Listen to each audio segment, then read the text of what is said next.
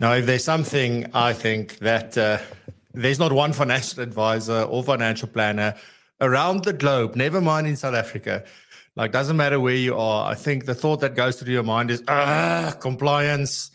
I don't like compliance. It's a burden, and the thing is that it's not only a burden from a monetary point of view, it's absolutely a burden from a time point of view because it's taking us away from spending time with our clients. I've had some interesting discussions this week with people also asking around certain other things that I've spoken about before, but about this, does that mean that we now use automation, for example, in order to be able to deal with more clients, in the sense of that it replaces that interaction with the clients? And it's not that. What we want to do is understand why we do compliance in this context today, and how we can use that to our benefit in order to really get us to that point. And if you don't believe me, like, it's possible to get to see more clients regardless of compliance. And I think that's the big thing. So, on the other hand, I think what we're also really battling with is that clients couldn't give a damn about the paperwork and everything that they need to sign. They just need the answer, and they want to get to the point where they can go and sleep well at night. So that's the reality. However, unfortunately, regulation and legislation forces us to do loads of paperwork, have loads of conversations and things that we need to do. You know this. I'm not going to sell this to you. But I think that we're definitely always complaining about the fact that we feel like we are being over-regulated. I always say it's so sad that we need that because of a very small group of people, probably.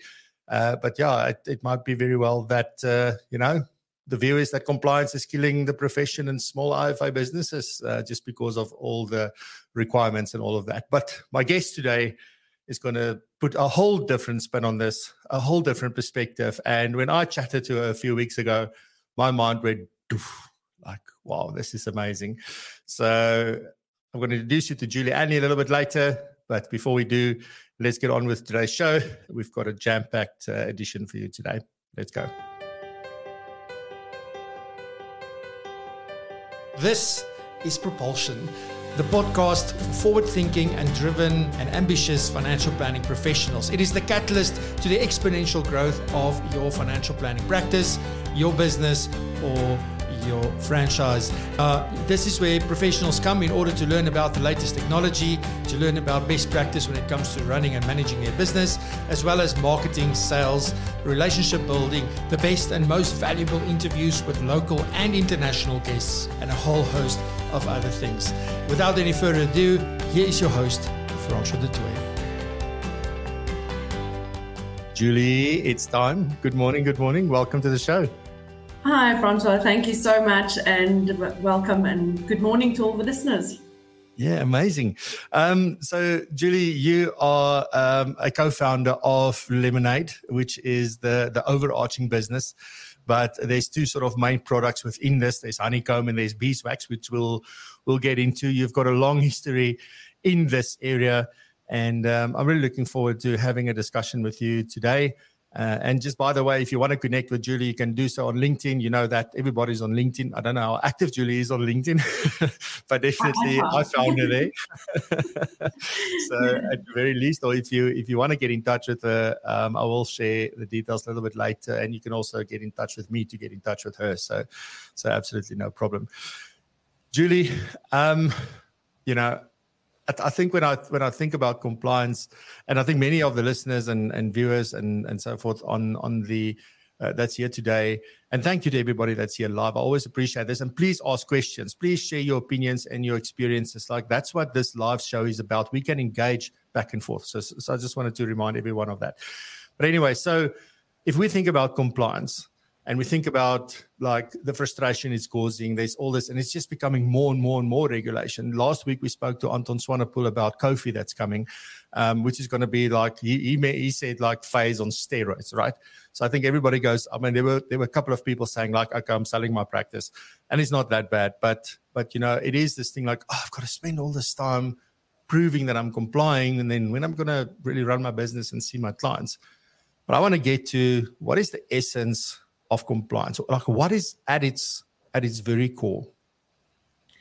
Yeah, I think, Francois, a lot of people, I mean, if I may just backtrack a little bit, If you hear the word compliance, people usually frown and you are not received very well because it is a pain.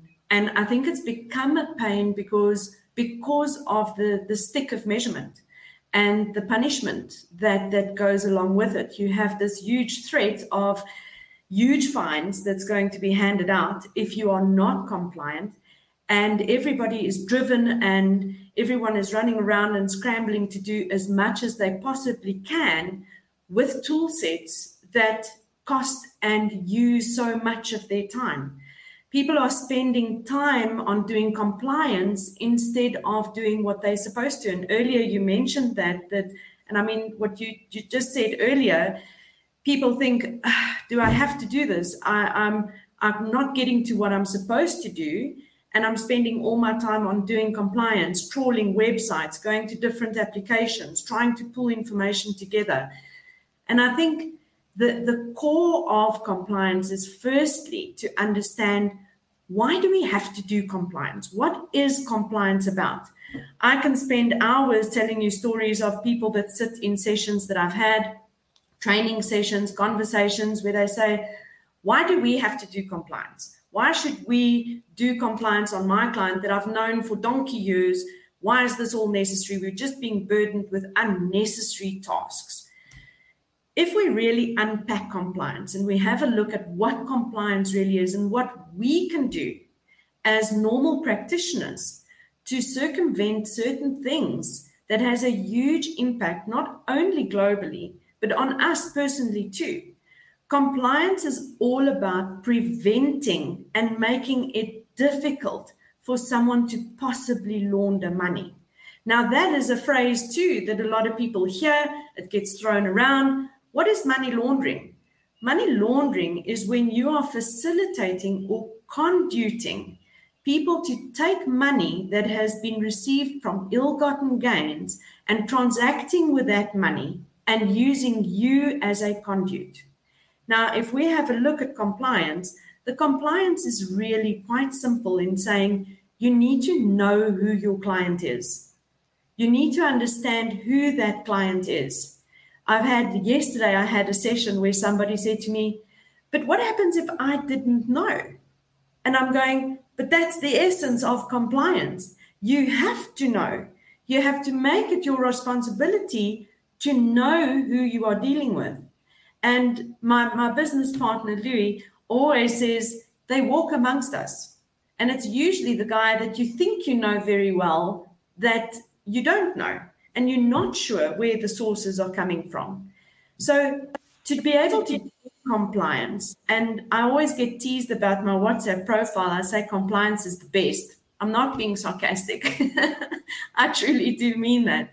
If we all just contribute that little bit of effort in doing compliance, making it difficult for someone to be able to transact with monies which we perhaps don't know where that comes from, we will be able to have an impact on topics like human trafficking, rhino poaching, terrorism.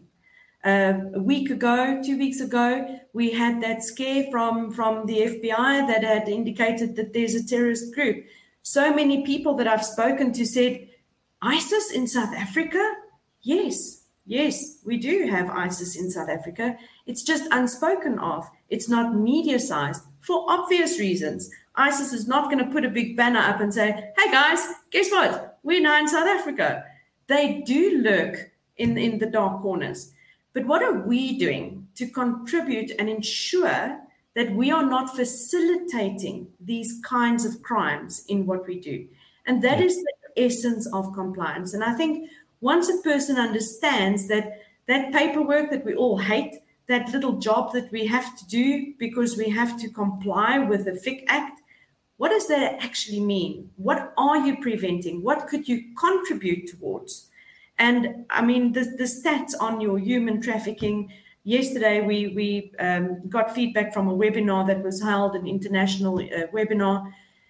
Francois, 1,050 children and women are being kidnapped per hour globally. Sure. Now, this needs to be funded. Somebody's funding this. ISIS that they found in South Africa, They found the 4 leaders in KwaZulu-Natal.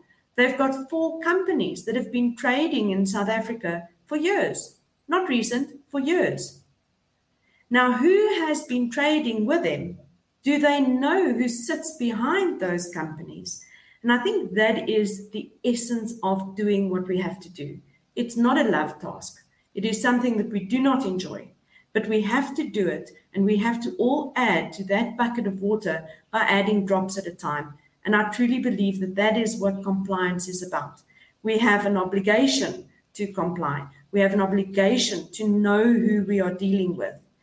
We put together an application which we feel helps and streamlines that process, because we are so passionate about being able to do compliance and reaching out to, from the smallest little company with a one-man show right through to your bigger corporates.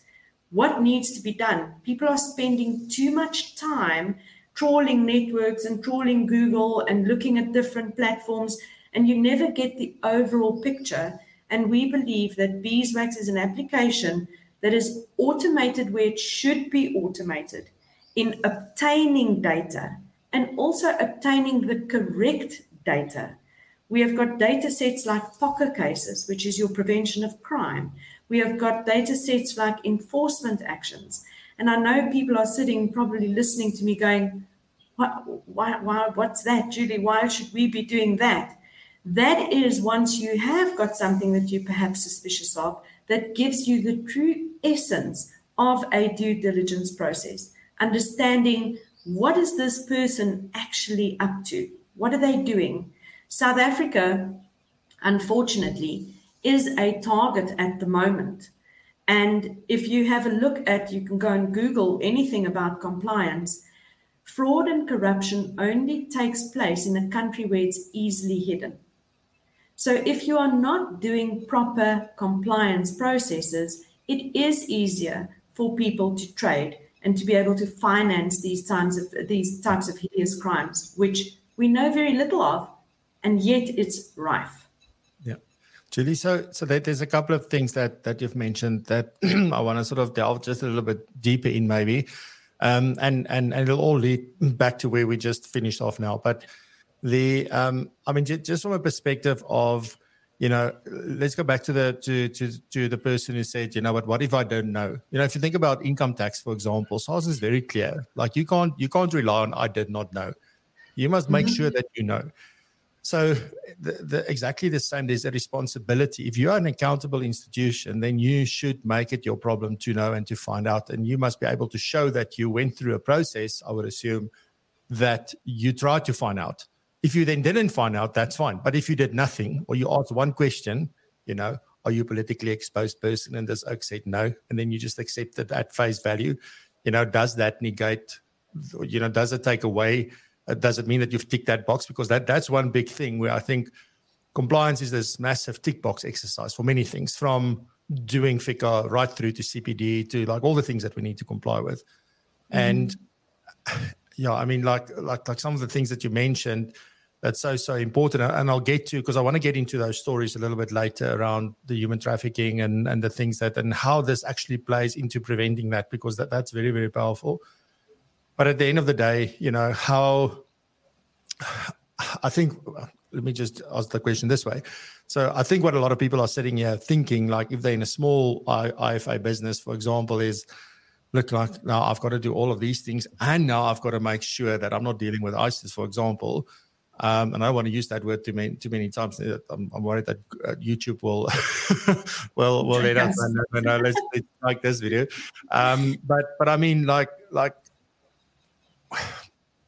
is there a way to sort of make this easier on yourself? And I guess the question is, like, if I'm a small IFA, how does my process differ for trying to identify these kind of risks in my engagement with clients versus a medium-sized or a larger business? Is there a difference in the process? And I'm not yet talking about the tools which we'll get into, but I mean, is there a difference in the process, or is it that we all need to follow the same process? And what is that process? So, Francois, that's a very, very interesting question. And I think it hits the nail on the head too. a small company has got the same obligation as a large corporate.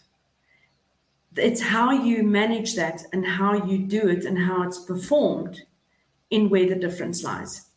And a small company dealing with perhaps a lot of family members, family friends, family people that they know, they have the same obligation as a corporate does for someone that walks through the door. In fact, I think they have a larger obligation, because nobody who is going to be trying to use any institution as a conduit for money laundering is going to go to a corporate. They are going to find the smaller people. And that is why FIC has been so active. And when we speak of FIC and the FIC audits that take place, the FIC auditors are there to determine whether or not an accountable institution has performed the correct steps and measures in doing due diligence.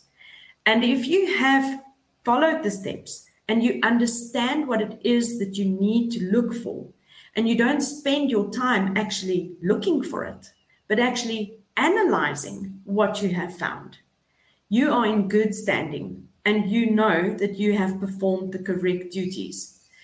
If you have followed all the steps and you have performed due diligence to the best of your ability, in other words, doing the steps correctly, getting the correct information, and analyzing the information, you know that you are in a safe position when it comes to having a tick on compliance.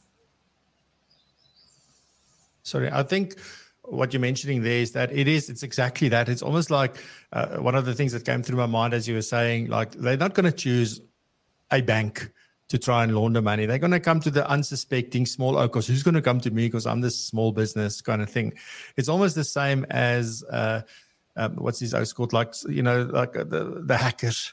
You know, there's more data breaches in small businesses and it increases like on a daily basis about how these small businesses are being attacked because their systems are probably more vulnerable. They don't have the same level of security as a corporate would have. They don't have monitoring teams sitting there seeing if something's happening on the network, et cetera, et cetera. So it makes absolute sense that they would actually target somebody that is unsuspecting, if you will, and operates in good faith. Because I think in a small business, you often operate on good faith, right? Sure. And I finally remember just now, like many years ago, this is just a funny little story, but many years ago, I had I was looking after an advisor and we did the underwriting on a risk policy and it came back and we declined it. And the reason was that there was health issues and the answer the advisor gave me, like, but hulle so oulike familietjie, jy sal nooit sê daar's niks fout nie. You know, and it's like exactly that. It's like this, on the surface it looks absolutely fine. They behave like normal people. They look proper, they act proper, they're courteous, they're respectful, you know, they don't look like gangsters, if you will. Yet those are exactly the people hiding in plain sight that you don't know is the thing. And now my question is just before I get into more of the practicality, is just, so, and I think you alluded to this, and this is where I want to get a little bit more into the stories around the human trafficking and all sorts of other things that are being funded and things that are carried on, you know, through money laundering, is like why we should care so deeply about compliance. Because getting back to the question or the comments or the statements that people make, like, you know, like, I must just get it done, you know, so they just do it so they can tick a box. And also, just by the way, compliance goes deeper than FAIS. There is compliance with the Companies Act. There's compliance with, like, there's loads of things that we need to comply with, by the way. So we're talking here in general as well. But, I mean, what is the impact if we do compliance well? And I'll get into, because I want to get into sort of the, how do we make it easy for the small guy to do what the big guy is doing as well? So we'll get to that. But what difference is this making on the ground, Julie? Like, if we do this and I'm able to identify someone, you know, through whatever means, and I identify, what difference does that make? And because I think that leads to why I should care so much about compliance. Absolutely. And I think, Francois, that is exactly why I am so compassionate about and passionate about compliance is because we can make a difference. And if you take an example, and I think this is an example that it's a real example, it has happened not too long ago, and this is to me the essence of why compliance exists. You have got a drug lord that sits in KZN. Okay. He sells drugs to school children, which could be, many of us have children. You don't know what they get exposed to. You are not always with them. And a person tries to protect those that you love, be it your kids, your husband, wives, mothers, fathers, etc. We have got exposure to these rogues, and our children have got exposure to these rogues. They are selling drugs and they are trading with drugs. That particular individual had a life policy. He was mowed down when collecting money from a drug deal that went pear-shaped, and he has now got a life insurance that has to pay out. How did that person manage, with his history, being on, if you go and Google this individual, there's articles from 2011 that exist about him, about his drug activity, about being an underworld kingpin. How did he manage to have that kind of insurance? And that specifically explains how we could prevent people that are earning money from this kind of trade, to prevent them from having an ordinary financial life. So you're not going to stop any of the crime. We are not going to stop people from laundering money. We're not going to stop people from being drug dealers or human traffickers or rhino poachers or whatever they get up to. But you can make it difficult for them. And your moral obligation and your legal obligation should be in line. And that is exactly why organizations like FATF exist. It is the global organization of protecting the integrity of the world's financial trade, to say, do not allow people that are gaining money from ill activities to be able to trade. In the week, I had one of the car dealerships that had a case where a 24-year-old walks in with 1.3 million rand cash wanting to buy a car. Where is he getting that money from? The first thing that I get asked is, should I turn him away? It's a wonderful deal. Now, we all have to make a living. We all have to do, and we have to trade, and we have to make our money. But are you promoting people being able to gain money from any means and having a normal financial life? You are then promoting and you are conduiting that kind of activity. And Francois, what scares me is a lot of people say, yeah, but it kind of happens there. We don't live in that world. Drug dealership and human trafficking. The reason why they keep all of this quiet and don't mediatize is because it will cause absolute panic. If you know how often this happens and where it happens, it's not happening in little dingy areas. It's happening all around us. We are just not aware of it because it gets kept quiet. And if you are an accountable or a reportable institution, you have got the staff in your hand. You have the ability to make these people's lives difficult to trade. And that is why we put together an application that does that for you. So you are able to see, is somebody politically exposed? Do they have any adverse media around them?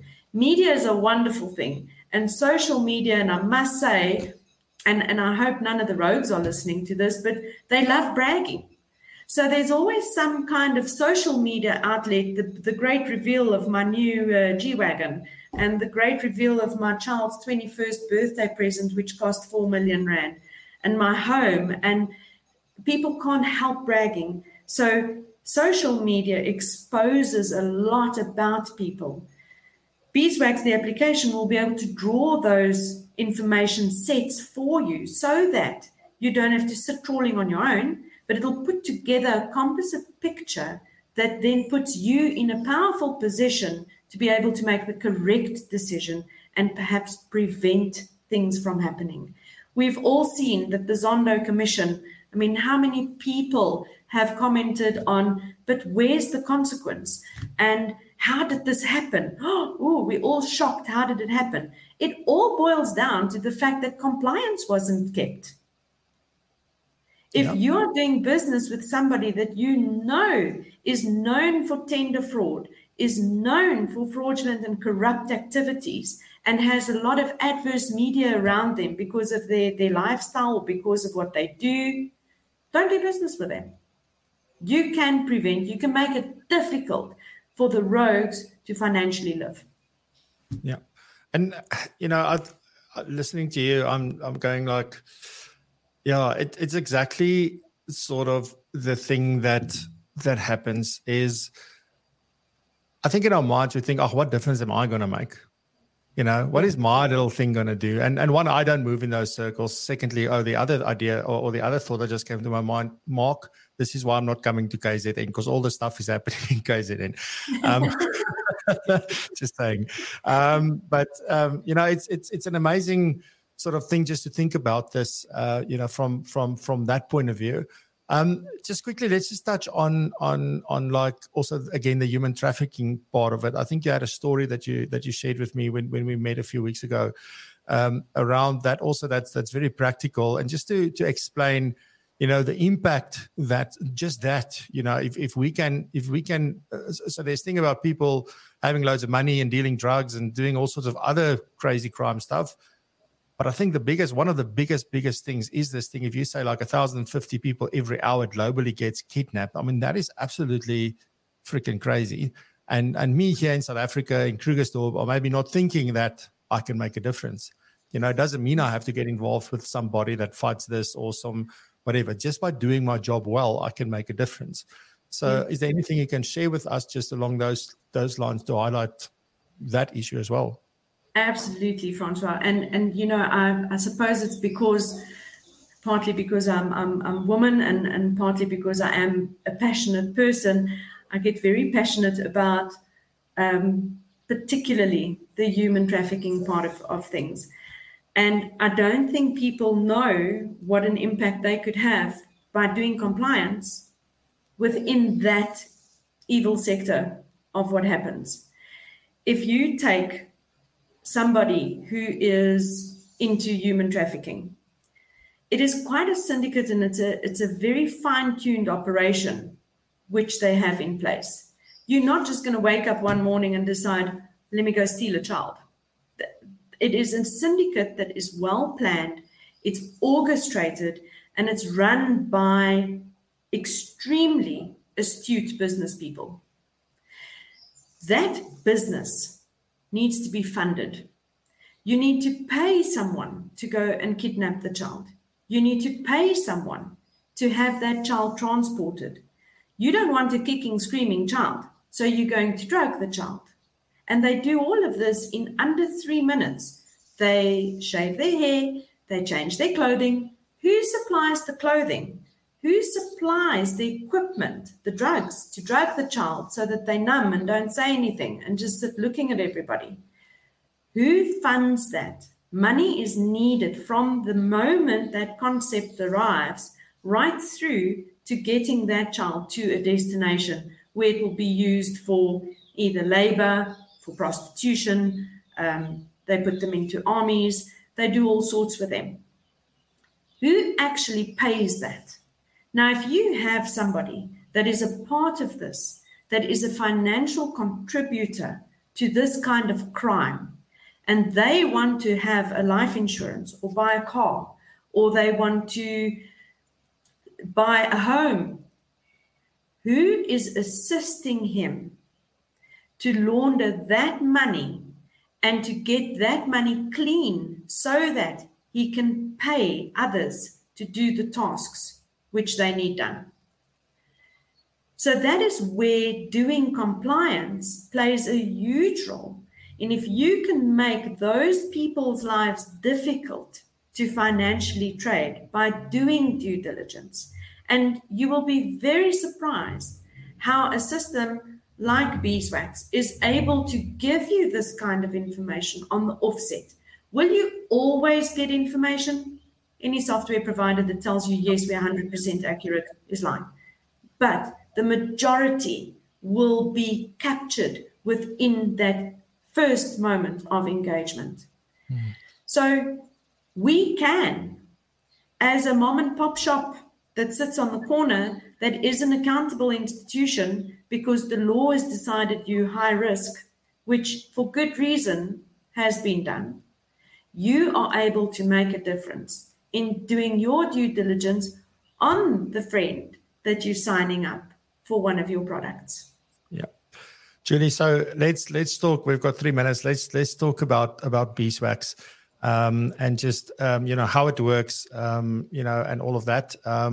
Just the concept of it. I mean, obviously people can book demos and things to see that, but I've also put the website on the screen as well as down in the description, so people can go and learn more about what it is that you do. But just quickly, what is Beeswax? What does it do? How easy is it to use?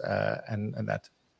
Awesome. So I think, Francois, just again, based on the stories, and the reason why I'm so passionate about compliance is because we can make a difference. And the software application that we have designed has been conceptualized because of that, in saying, what can we provide to accountable and reportable institutions that can help you to not spend your time on the incorrect things, but rather on the analyzing, and then at the end of the day, ticking the box that I have done proper due diligence. The system takes care of looking through data sets for you to compile a proper due diligence on your clients. The Beeswax application is extremely easy to use. You need a name, a surname, and an ID number, and it's incredible on how much information you're able to draw on individuals based on that. And the Beeswax application automatically screens your individuals and brings back a report for you based on your RMCP, and also risk calculates your client and has automated ongoing checks, which is imperative. So all the major frustrations that people deal with when it comes to compliance, the Beeswax application has taken into regard and actually does that for you.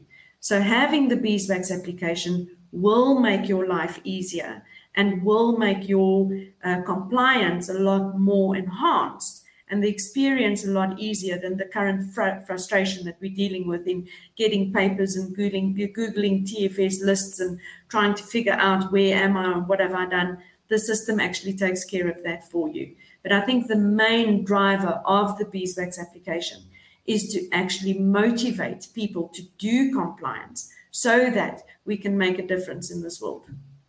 Yeah, absolutely. And I think what is important is that ongoing, because I think also there's this notion that you just check it once.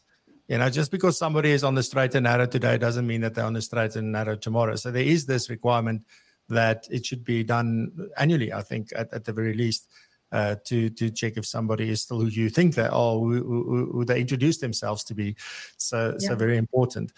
So Julie, if I've got it right, the normal cost of this is, and you can explain how the cost works in 30 seconds, but I think it's $1,250 per firm for this. I'm not sure about the corporates and how that pricing works and all of it, but for the normal small guy, it's $1,250. If you're a Propulsion Pro member, you get a massive discount of 55%. So then you pay R562.50 if my math does not escape me.